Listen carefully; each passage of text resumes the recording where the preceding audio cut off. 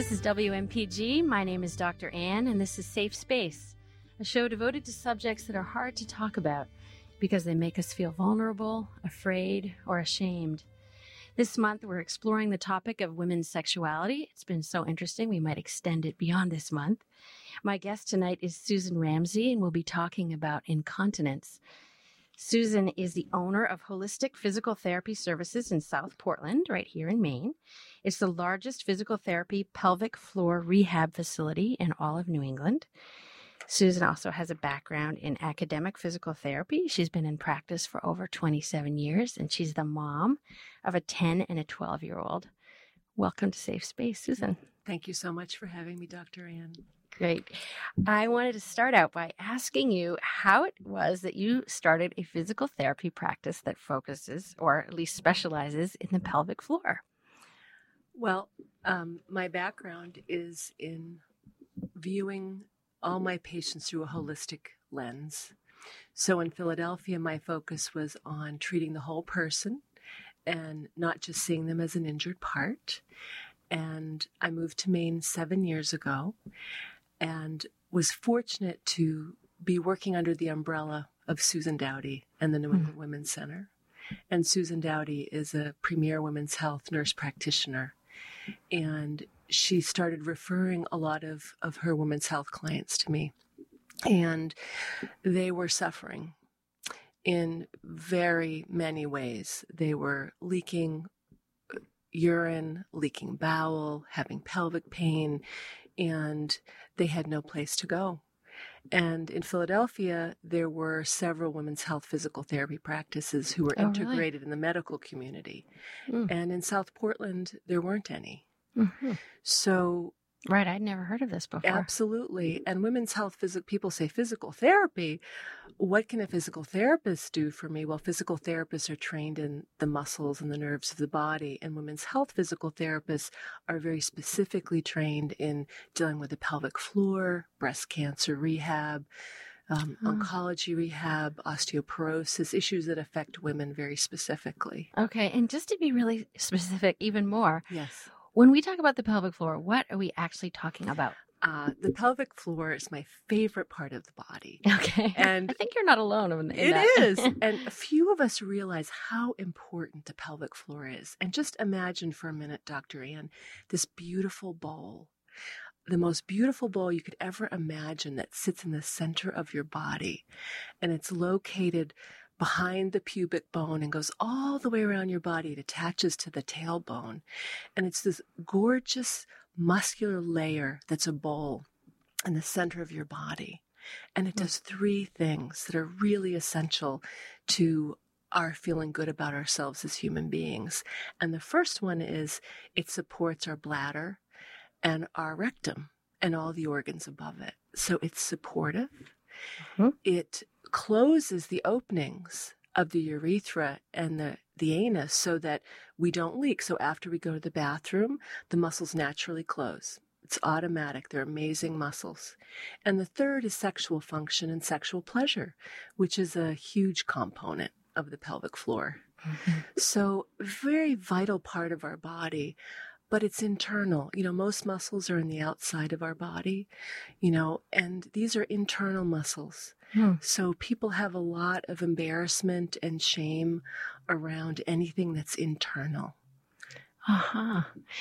It's interesting. I think the subject of shame is so connected to this. And the thought that it was because they were internal hadn't crossed my mind. I thought it was more because of messages we get about sexuality or messages we get about the smell or waste or just going to the bathroom, which is sort of, we get told very young, we're not supposed to make jokes about that. It's not nice to talk about that. Yes. So I imagine it's all connected. It is all connected. And the fact that we can't see them makes them even more secretive. We can't see these muscles. They're hidden. And anything to do with hiding is connected to shame. Yes, it sure is. Yeah. So if someone comes to you and you already know that shame is part of this, how do you help women feel at ease when they come into your door? Well, I think there's several things that we do really well. We have 10 physical therapists on staff that are women's health specialists. So all of us, this is our passion, helping and educating and empowering women. We treat men, women, and children, but the focus of tonight is on women. Yeah. So we've created a beautiful space, and that's very important. The aesthetics are important to safety. So when most people think of physical therapy, they think of big gyms, curtains, smells, noise. No privacy. No privacy. Right. So we have Body odor. Just right. And our practice is beautiful. The treatment rooms are private. The doors lock. If people want a locked door for privacy, there are windows, there's art and plants, and it has a feel of safety that's very important to certainly us as practitioners, but to our clients. And secondly, the people that refer to us trust us. So if a physician or nurse practitioner or a friend or a family member has made a referral to us, they trust us. And it's through education and just sitting with and being with our patients that we make the difference. I call that therapeutic presence. Right. So it's something that people feel, and when they're in your presence, they sense the kind of calm availability that you have. Yes, and that it is our passion. It's our mission. It's our purpose. It's what we love to do. We want to empower women in taking control of their own bodies and learning about them and appreciating them. Yeah, I mean, in a sense, it's not only that they sense that you're not embarrassed, but you're so much beyond not being embarrassed. You imagine the pelvic floor as this sort of sacred, it's beautiful. Magnificent. Yeah. Yes. So you really celebrate it. Yes. Yeah. And that's a great word. Yeah. I would say that we really do celebrate the pelvic floor. Yeah, which is so radically different than what people experience anywhere else. Okay, so talking more specifically about incontinence, who's at risk for incontinence? Who does it happen to? Okay. There's so many myths about incontinence that I want to just shatter tonight. Okay. The first is that when we think of incontinence, we think of elderly women. Yeah. We think of grandmothers. It conjures smells and odors and feelings that are very strong in us. Yes. But the truth is, incontinence can start, very early in life. Childhood bedwetting is a form of incontinence. I would say I would divide it into 3 or 4 different types of incontinence. There's certainly pediatric or childhood incontinence. Okay. There's female athletic incontinence, which is very prevalent it starts as early as junior high school. And the spirit squirt is what it's called among cheerleaders. The spirit squirt. Now that's a new one. Yes. Now, why would one have a spirit squirt? Yes. Well, what's happening with our young women is that they're training harder and lifting weights and working out very early. And they're not educated in how to properly use the pelvic floor during especially weight training and lifting activities. And over time, the pelvic floor becomes weak and people start to leak. And you mean like when they're straining to lift a lot of weight kind of thing? Or most athletes don't necessarily leak during the athletic event. It's during training. And the current research shows that about 30% of all female college athletes have some type of incontinence, especially in the high-impact sports, gymnastics, lacrosse, field hockey, track and field, versus, say, swimming or golfing, very low incidence of leakage. Right. So, and the idea being that these people have, like, if I think of a gymnast, I think her whole body is a muscle, but she's not using her pelvic floor muscles while she's using all her other muscles. Yes. It's not instructed. People don't talk about the core, especially the pelvic floor. Again, it has a lot of sexual context to it. Yeah. So, heaven forbid we teach our girls how to use their pelvic floor. It could lead to other things. I mean, that's the fear out there. We don't even want to acknowledge it exists. Yes. Let alone show young women how to correctly use their pelvic floor. I see. So I want to talk about that toward the end of the show. So we have kids and we have female athletes. Yes. Who are the other 2 groups? Well, post-pregnancy is very common. When you think about delivery and all the pushing that's involved, a lot of women end up with weak pelvic floors following delivery. And most often, when we think about leaking, when do we leak? The first signs of weakness really occur when women cough, they sneeze, or they laugh really hard. Yeah. And I think all of us have had that sensation of, oh my gosh, a little drop here and there. Yeah. That is normal. Okay. Anything beyond a few drops it's not normal. It's a sign that there's some weakness. Uh-huh. And again, weakness can be easily treated as long as it's not something more serious, like neurological involvement or, a tumor or something like that. Right. That gets a little more complicated. Yes, it does. Yeah. Okay. And then the fourth category? And the fourth category would be with aging. If women aren't strengthening their pelvic floor, it will weaken over time. Uh-huh. So with age, the pelvic floor can weaken if we're not using it. And is someone who's had a vaginal delivery more likely as they age to have 2.5 times more likely to have incontinence than other women, the non-porous women. Uh-huh. Yeah, I can imagine that. So this is WMPG. My name is Dr. Ann. This is Safe Space. My guest tonight is Susan Ramsey, and we're talking about female incontinence. And we've just learned that the 4 people sort of most at risk are either kids with bedwetting, female college athletes, people immediately postpartum, and then women as they age. So, and there's other groups, certainly risk factors. People that smoke have a higher likelihood of incontinence because tobacco and nicotine are a bladder irritant. Oh. People that have asthma are at risk for incontinence because they're coughing a lot. Anyone that has a lot of coughing. Yeah. And people that are very obese are more at risk for incontinence as well. And why would that be? The pressure, the downward pressure. The weight. Oh, I see. In a way, it's like being pregnant. There's all this weight on top of your bladder. Exactly. Uh-huh. Okay. So, so somehow, by some good fortune, a woman finds her way to your office. Her gynecologist, she talks about it with her gynecologist. She has the courage to even tell her gynecologist that she's having this problem, which is already very brave. Yes, very brave. Because of the stigma around it. The gynecologist knows about you and sends her to you. Yes. And then how does the treatment go? What do you actually do? Well, first, we take a very thorough history and evaluation. And in our practice, that's about 1.5 hours, which is a long time to really be with the client to see what is really happening. Yeah. And there's 2 types of incontinence. There's stress incontinence, which is typical what we think about of incontinence. If you're coughing, sneezing, laughing, or walking, running, doing any activity where you have leakage. And there's urgency, which is when you see on TV the Dettol commercials that talk about urgency or having the urge to go to the bathroom. You mean like you got to get there quick? You got to get there quick, yes. Okay. So we distinguish what's going on, and many women will have mixed, a little bit of both. And we sit and talk and get a history. And then again, we're a holistic practice by nature. So we would do a whole body check. We would look at the spine. We would look at the hips. We look at the body first, the person as a whole. And then we would have them. And what's really important here is it's nothing like a gynecological exam at all. Mm. So that's the first fear that people need to overcome. There's no speculum. There's no stirrups. It's a very different type of place to get evaluated.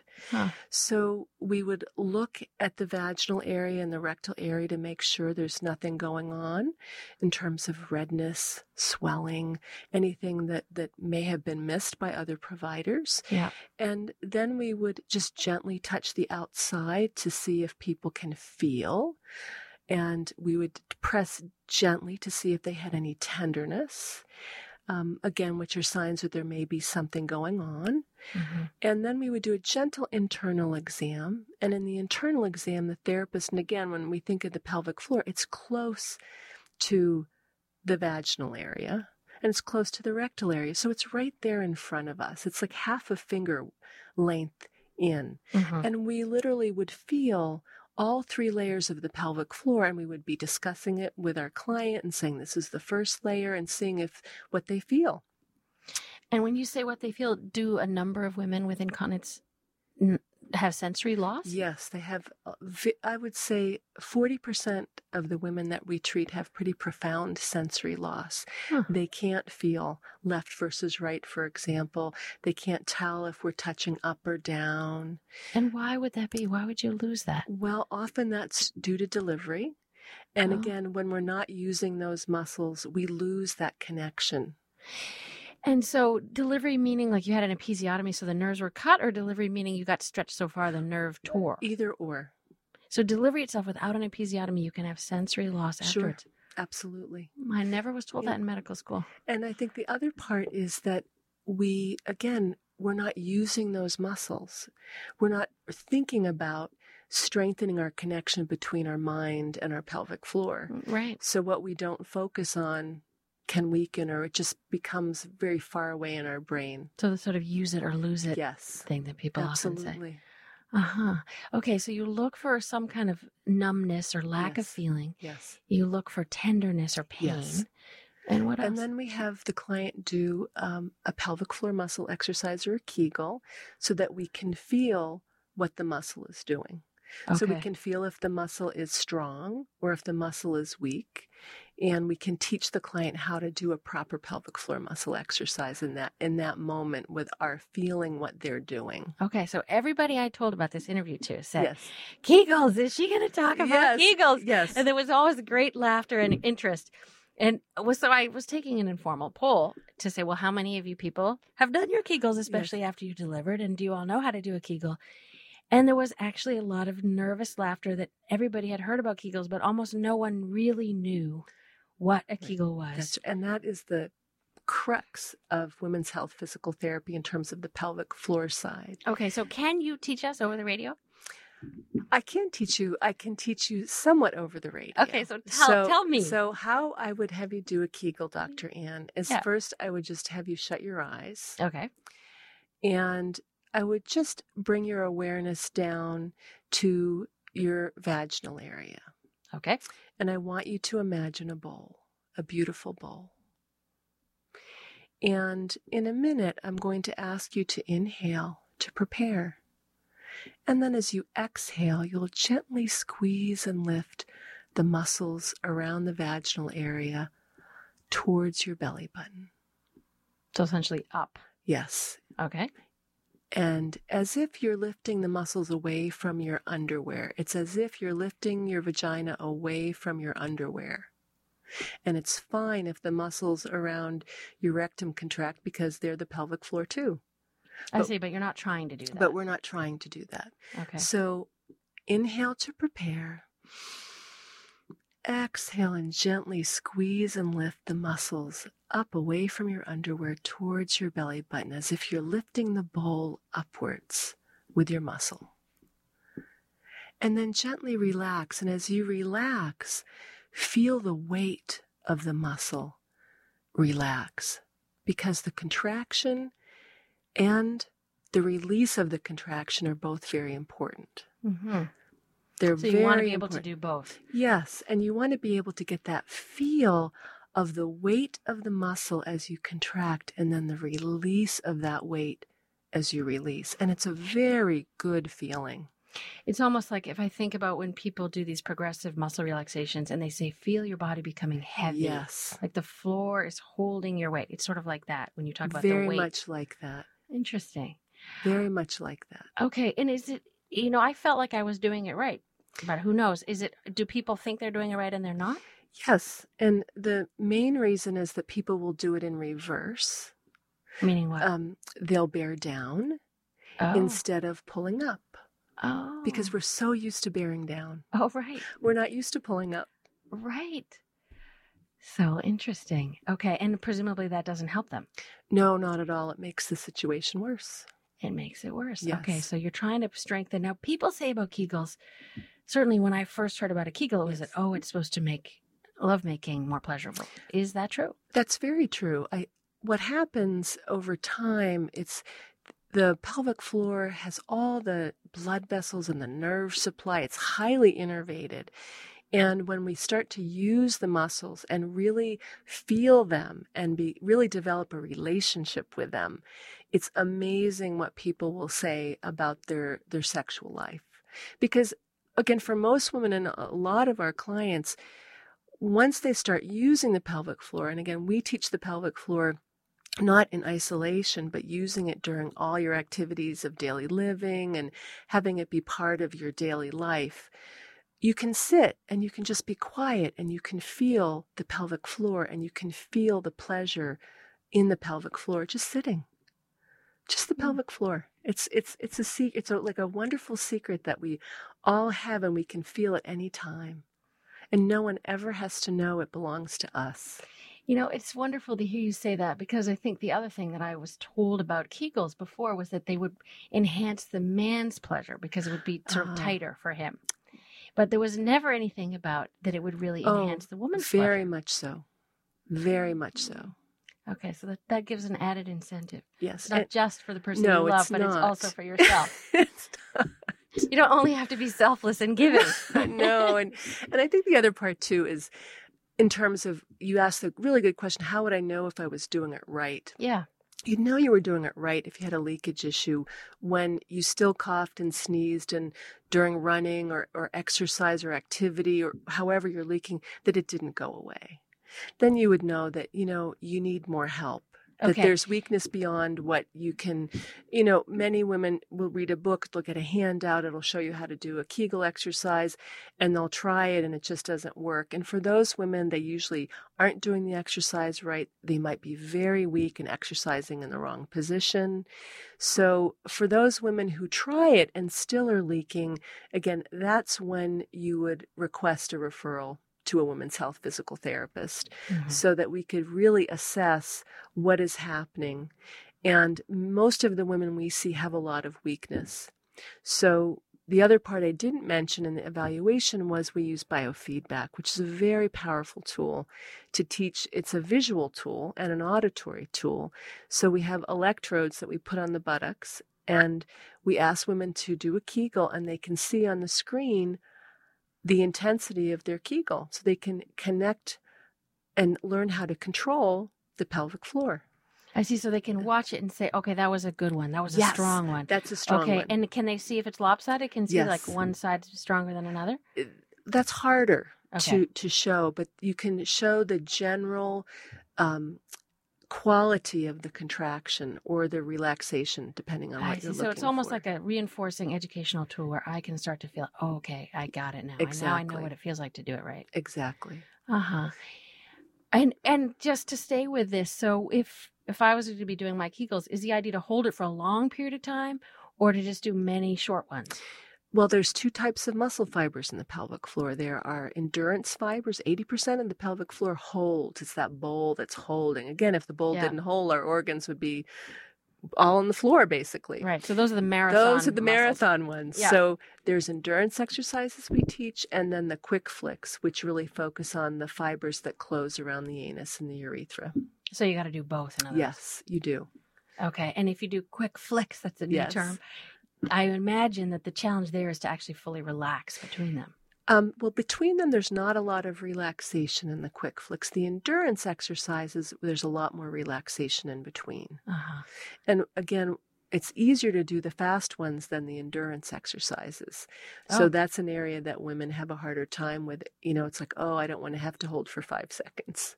Oh, so endurance is 5 seconds? Yes, or 10 seconds is what we shoot for. I was thinking you were going to say 5 minutes. But it could be, once you learn how to hold them correctly, I could do endurance exercises during the entire interview. I mean, once you learn how to do it. Have you been doing Kegels? I've always do Kegels. Helps me relax. This is the whole thing. Nobody has to know. That's right. No one ever knows. This is your secret. That's right. Okay. So you mentioned also when we were talking before about that well, there are a couple things I want to mention. One is that they're really important because of the relationship to hip fractures, and I want to talk about that before we stop. Absolutely. When we think about, again, we look at a preventive standpoint, that we teach women how to use we basically teach women how to pee. Yeah. Okay. Tell me about that. Well, I don't want to. Because we all think we know how to pee. We do, but we don't really, because what do you people mean? don't. So I'll start with the hip fracture piece, which is a primary time that women fracture their hips is at night on their way to the bathroom. And a lot of women get up 3, 4, 5 times a night to go to the bathroom. And that is not okay. That is not normal. Mm-hmm. So unless there's a medical reason for it, but for most women there isn't. It's urgency, or they just have to go to the bathroom, and they fall and they fracture on their way to the bathroom. Because they're rushing and they're rushing and they don't have their glasses on. They didn't turn the light on. Yep. And we know that women get admitted into nursing homes when they lose their continence at a very high rate. And a lot of those women that don't have Alzheimer's or other neurological issues going on would never be admitted if they would have been taught how to use their pelvic floor muscles correctly a lot earlier on. So incontinence is this huge life-defining thing. It is. It's totally life-defining. Yes. I mean, I work with people who have trouble with partners because of smell issues, or their partner is just can't quite feel attracted anymore. Yes. And so they lose their sexuality. Yes. They may lose their residence. Absolutely. So this is not a small issue. No, it's a huge issue. And our staff's goal is to empower women and educate them and give them every tool possible to retain and enhance and embrace the dignity that is the pelvic floor. Okay. So this is WMPG, Dr. Ann on Safe Space, talking to Susan Ramsey about incontinence. I want to have, in 2 minutes, I want you to talk about 2 quick things. Yes. One is I want to talk about how successful are you? Yes. And secondly, I want you to teach us how to go to the bathroom. Okay. So our success rate, I would say right now, because I track our success rate, we're 85% successful in the area of incontinence. In helping people not have accidents anymore. Yes. That is staggering. The patient has to really want it. Yeah, they have to work. If you work, that's great. You can do it. And wonderful, that is really amazing. I mean, in medicine, in psychiatry, we don't have an 85% success rate for, any of our medicines, for instance. Yes. Well, for pelvic floor, for those clients who've been carefully screened by their physicians or their nurse practitioners, and where it's really musculoskeletal or neurological, a little bit in nature in terms of issues, we were very successful. That is so great to hear. Okay, now tell us how to pee before we end. So a bowel movement you're talking about. Oh, okay. Are you talking about? Either one? Okay, so I only have 30 seconds. So let's go for the pee first. Maybe we'll do the poop next week. So it's really important to know that the bladder holds about 16 ounces of fluid. 2 cups. So you shouldn't be going to the bathroom any sooner than 3 to 4 hours in general. All right. And what happens is women just in case pee, jicking, so that before they do any activity, they go to the bathroom often because they feel that they have to empty their bladder. And that develops a strong reflex that doesn't work for us. It works against us. What do you mean? Well, women become very sensitized to their bladder. Oh, I see. So they're just in case peeing. They feel their bladder filling and think that they really need to go to the bathroom. When you can sit there and have 6 to 10 seconds of a urine stream, 1 Mississippi, 2 Mississippi, then you know your bladder's full. And before that, don't go because it's a vicious cycle. It's a vicious cycle. Okay. And on that note, Susan Ramsey, thank you so much for coming. I've loved having you. Thank you for having me. All right. My thanks. Oh, and I want to just quickly tell us your website address. Yes, our website is www.holisticpt.com, and our phone number is 207-879-7510. Wonderful. Thanks for coming to the show. Thank you for having me, Dr. Ann. Thanks to Goober for mixing the sound and Maurice Lennon for the music. My name is Dr. Ann. This is Safe Space. If you would like to contact me to get more information or to suggest a new topic for the show, email me at drannwmpg@gmail.com. That's dr.annewmpg@gmail.com. Next Wednesday at 7:30, I will be inviting Susan Ramsey back to talk about pelvic pain. Coming up next is Money Talks with Allison.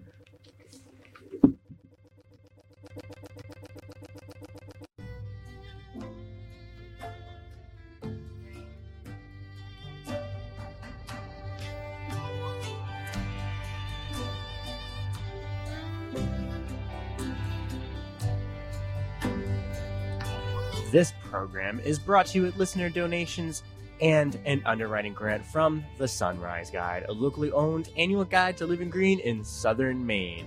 The Sunrise Guide includes tips and resources along with more than 200 coupons for earth-friendly products and services. More information is at thesunriseguide.com. Or call 221-3450. I was going to say that sentence all over again. Excuse me. Weather outlook. Let's get a little weather going on here. We got 25 for the low tonight. High 37 tomorrow. Sunny for Thursday. Friday, sunny, high of 30. And Saturday, high of 41. It is now 8 o'clock here in WMPG and W281 AC Gorham, Portland. Stay tuned for Money Talks with Allison.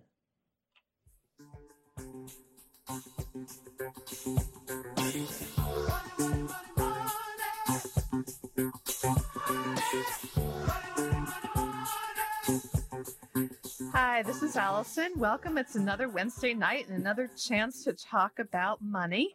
We have a great guest tonight.